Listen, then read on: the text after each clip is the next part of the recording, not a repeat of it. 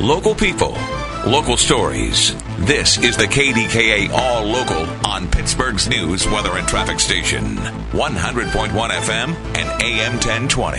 KDKA. I'm Paul Rasmussen. The latest gun violence victim in Pittsburgh is a 16-year-old girl. ShotSpotter alerted police to a couple of rounds fired around 9 p.m. in the 300 block of Elmore Street. Officers reported the teen was shot in her left foot. Medics took her to a hospital in stable condition. The man accused of stealing Kenny Pickett's SUV last month is now in the Allegheny County Jail after failing to show up for his hearing Monday morning. Police say Christopher Carter hopped in the quarterback's Hyundai Genesis at Bowser Chevrolet in Monroeville and drove away. A Steelers playbook was in the vehicle at the time. A preliminary hearing for Carter is scheduled next week. There's growing concern HIPAA laws aren't catching up to the digital world.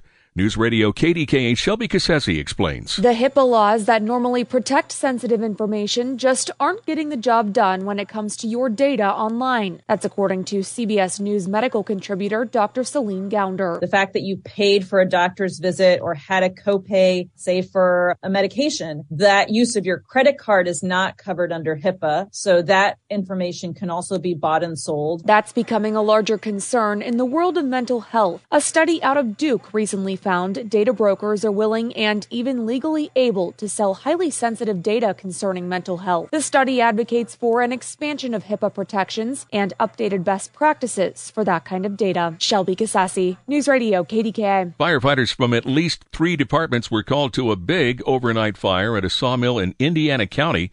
That blaze broke out around 1:30 a.m. at the sawmill on a private road off of Route 954.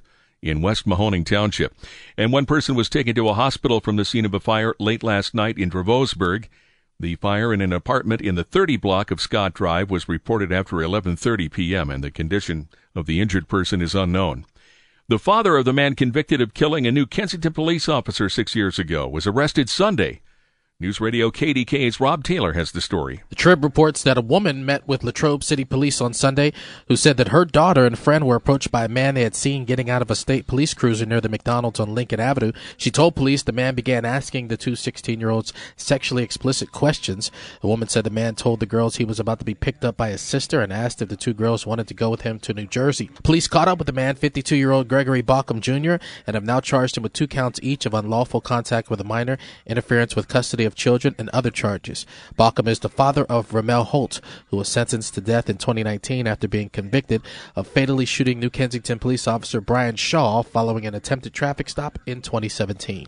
Rob Taylor, News Radio, KDKA. A South Fayette man arrested after the U.S. Capitol riot is going to prison for more than 4 years.